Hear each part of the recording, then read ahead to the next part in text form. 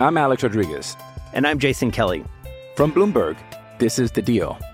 Each week, you'll hear us in conversation with business icons. This show will explore deal-making across sports, media, and entertainment.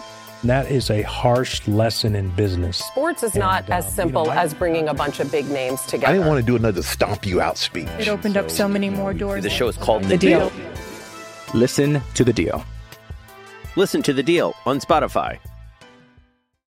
630 CHED Inside Sports with Reed Wilkins. Weekdays at 6 on 630 CHED. It is the Maple Leafs and the Blue Jackets tied 2-2 about 4.5 minutes into the third. Matthews has his 34th. Laine has his 17th. Predators and Panthers 3-3 at the start of the third period. About 8 minutes into the third, Senators and Wild now in a 3-3 tie. Brady Tkachuk his 17th. Edmonton native Jared Spurgeon has a goal for Minnie. The Blues lead the Flyers 1-0 with 14 minutes left. Later on tonight, San Jose at Anaheim. The Ducks trying to stay in the playoff chase in the West, and the New York Islanders will play the Seattle Kraken. The Oilers play Tampa Bay at 5:30 tomorrow, which means after the 4 o'clock news, I will be on the air with this man for the City Ford Face-Off Show. It's my good buddy Bob Stauffer checking in from Tampa. Bob, how are things down there, my man? Not bad, Reed. How are you? I'm doing okay. You sounded slightly Yep. out of it. Not out of it, but you were having a little bit of difficulties during your show. I hope you're okay. So do I. We'll see. I think it's just a case of AC, and it's gotten in my throat a bit. I don't have any of the other, regular things. I mean, as you know, anybody can get it. And the last thing I want to do is get it on this road trip. Now they've changed the testing standards.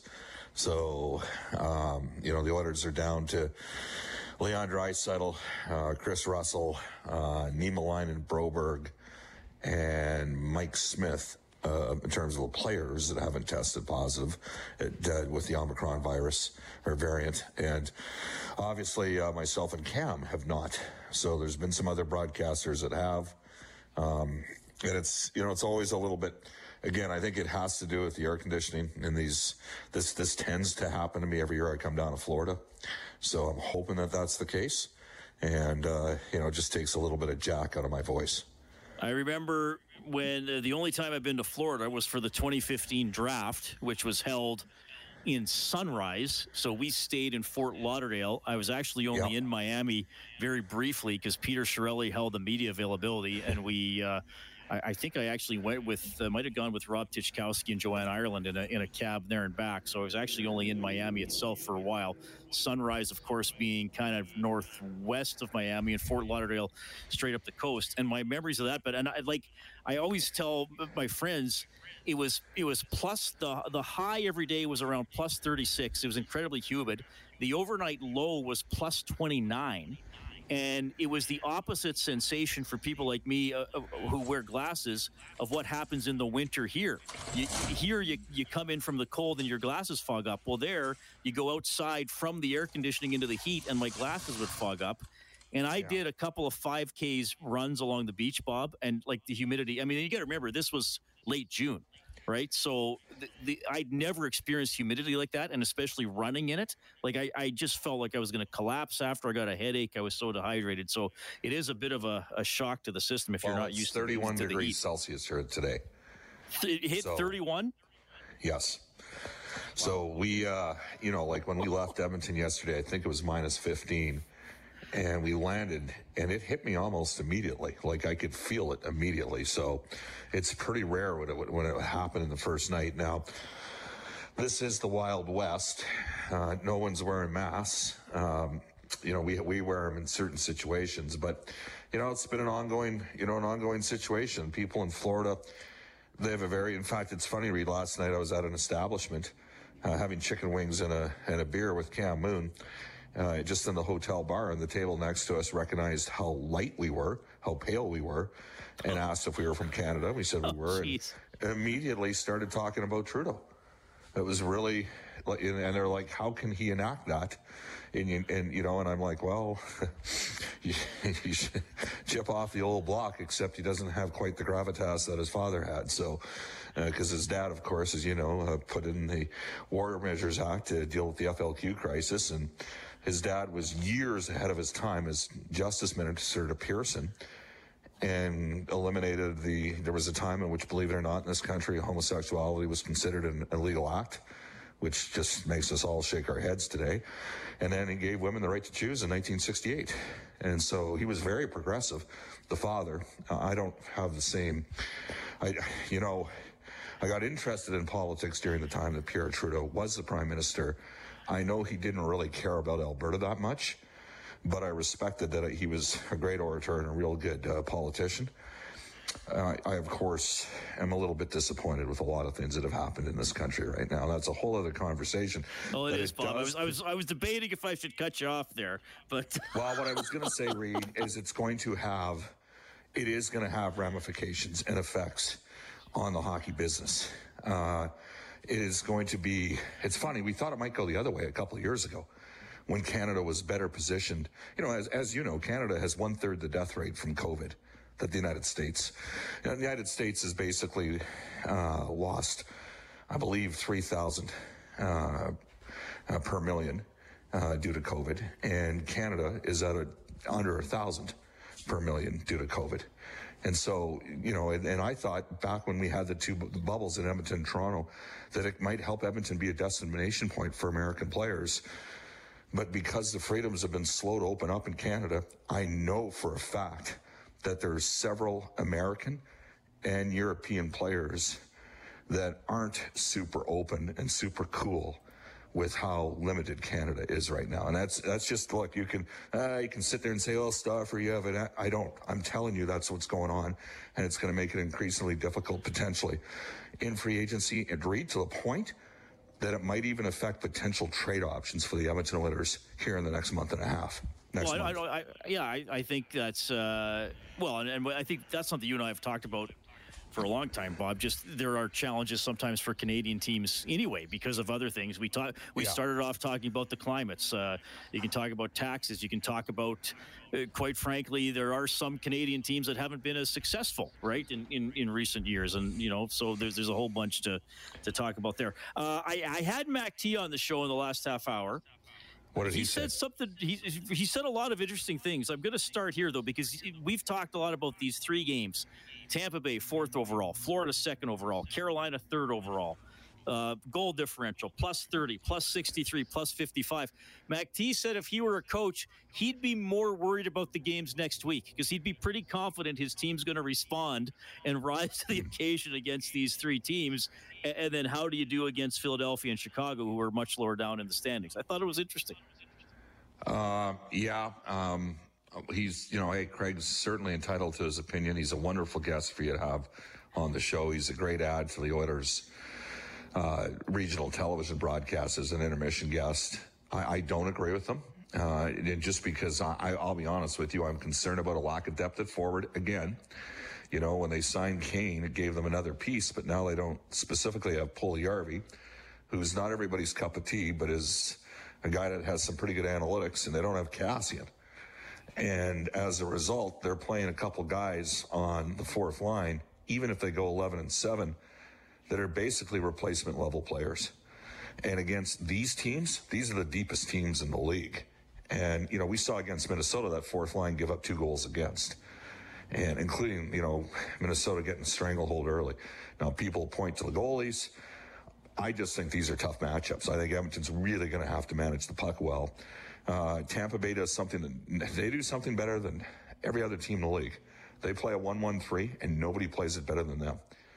They create multiple turnovers and multiple transitions with their talented players. And if you don't manage the puck well, they'll light you up. So we'll start with that game.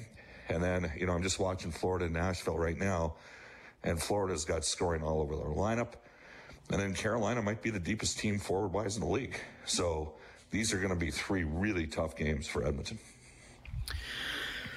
Yeah, I'm with you. I mean, it's hard to believe that Tampa Bay might be the lightest opponent out of these 3, the way that things have been going for them this season. Bob Stauffer joining us tonight on Inside Sports. He is with the Oilers in Tampa Bay. All right, I know you're grinding it out here, Bob, so we're just going to skip straight to the fun stuff. I have a world-famous quiz for Stauffer for you. Uh-oh. They are both lightning-oriented. Okay. But one of them involves a player who did play for the Lightning, but something he did, a spectacular effort he had as an Edmonton Oiler. I will start with that one. On November 14th, 1999, Alexander Selivanov got 4 goals against what team? Chicago. It was Chicago in a 6-3 road victory. Selivanov do you remember who he was traded for? I know that he was married to Phil Esposito's daughter, who unfortunately passed away. He was, who sadly passed away. The Oilers traded Alexander Daig for Selivanov. Remember they had Daig's rights for like a couple hours? Wow. Alexander Daig. What a bust. Just a bit. And the other one, you're going to love this one. Who did Tampa Bay take in the 1992 supplemental draft? Corey Cross. Corey Cross. You're all over this. And where did Corey grow up? Lloydminster, Reed. Come on, you're bringing that weak stuff. We did an event out in Lloydminster. Jack set it up. Jack Michaels, Gene Principe, and myself. Imagine the disappointment for the folks in Lloydminster. They had Brian Burke the year before and Jeremy Roenick the year before that. So talk about scaling it back. We had a great time. I saw Dale Cross there. He was a hard-nosed, tough guy with the Regina Pats in the WHL. And there were lots of people that didn't think Corey Cross was going to be an NHL player. He was he came to the U of A out of junior B, was basically identified in Coach Moore's hockey class. And then he gets taken by Tampa Bay in the supplemental draft. And he and Ian Herbers off that 92 championship team end up in the National Hockey League. And I'm here to tell you, neither of them were the most gifted players.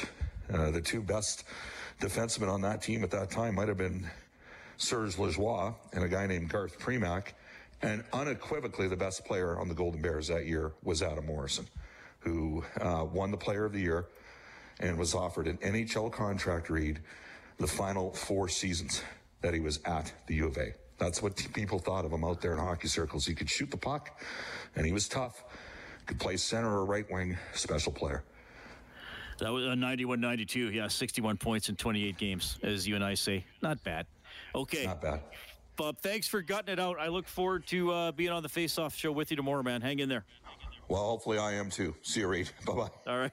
That is Bob Stauffer from Tampa. Oilers and Lightning, 4 o'clock Face-Off show tomorrow, and the game coming up at 5:30. Bob nails the quiz for Stauffer, as he often does. I had to get in the Corey Cross question. I used to watch Corey at the U of A while Bob was doing the games, and then he goes on to the NHL, and then through working in Lloydminster, I often talk to Corey along the way as well. Okay, it is 7:17. Pat Steinberg is coming up as well. The Flames are absolutely flying. They've won some games by a lot. They've won some games by a little. I'm Alex Rodriguez. And I'm Jason Kelly. From Bloomberg, this is The Deal. Each week, you'll hear us in conversation with business icons. This show will explore deal-making across sports, media, and entertainment. That is a harsh lesson in business. Sports is not as simple as bringing a bunch of big names together. I didn't want to do another stomp you out speech. It opened up so many more doors. The show is called The Deal. Listen to The Deal. Listen to The Deal on Spotify. As they have in their last 2, but the bottom line is they are always winning. That's ahead. Inside Sports on Ched.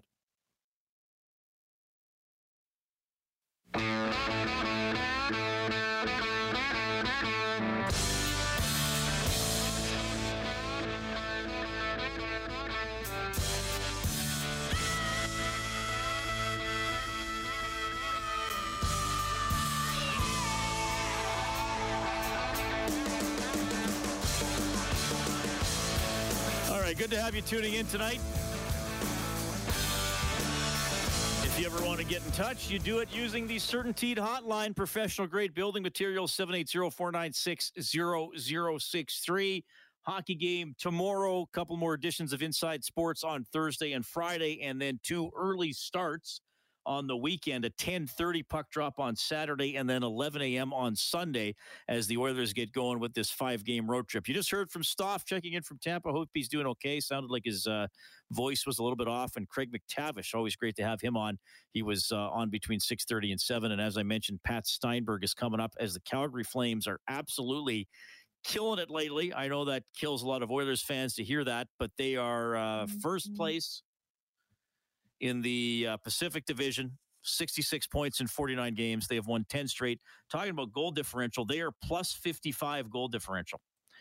plus 55 goal differential. Colorado is plus 56, so a little bit better. And you got Florida at plus 63, and Carolina is also plus 55. So Calgary tied for the third best goal differential. Johnny Gaudreau is plus 40 or whatever he is now. So they're having a pretty amazing season down the highway. The Oilers have beaten them twice, once very early in the season and once, of course, last month, but not a lot of losses for the Flames here along the way. One of the stories for the Oilers with Jay Woodcroft taking over, he has been given more ice time to some of the depth players. He's been showing some trust in some of the players that he knows from coaching the Bakersfield Condors for about 3.5 seasons before he came up to Edmonton. And that includes defenseman William Lagesson. And Woodcroft was asked today about how much he trusts Lagesson. He's found a level of consistency to his game. And I think, in my opinion, consistency is the truest measure of performance. And I think he's keeping things simple. I think he's playing the game hard. And I'm happy for him. He's played real well here over the last little bit. I think from Lagesson, and quite frankly, as poorly as that was for the Oilers against the Minnesota Wild on Sunday, he might have been one of the better players in this game. Lagesson is... he's not a young player anymore. We kind of group him in with the Oilers' young defenseman because he doesn't have a ton of NHL experience, but he's not a young player anymore.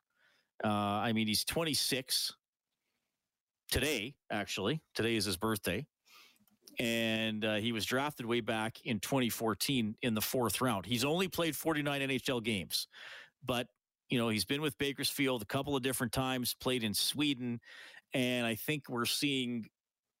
Look, I think we know who he is. He's going to be a depth defenseman. He's going to be a third pairing guy when he plays. But I think there's some sturdiness that is in his game. I think he's done a pretty good job killing penalties.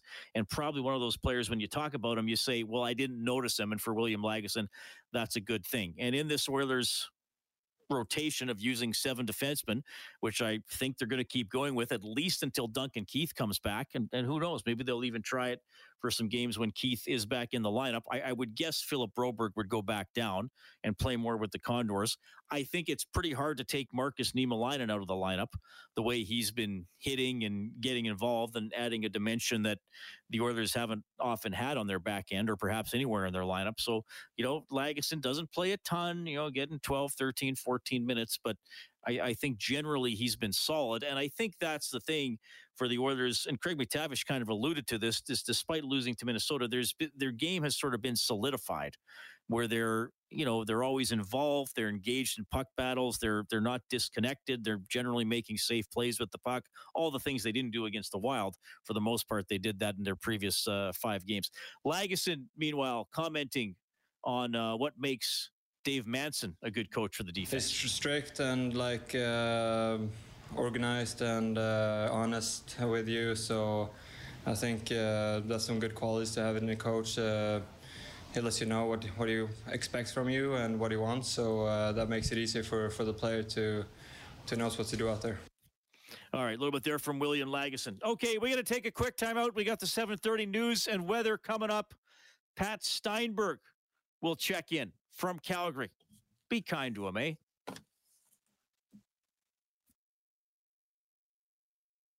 .630 CHED Inside Sports with Reed Wilkins. Weekdays at 6 on 630 CHED.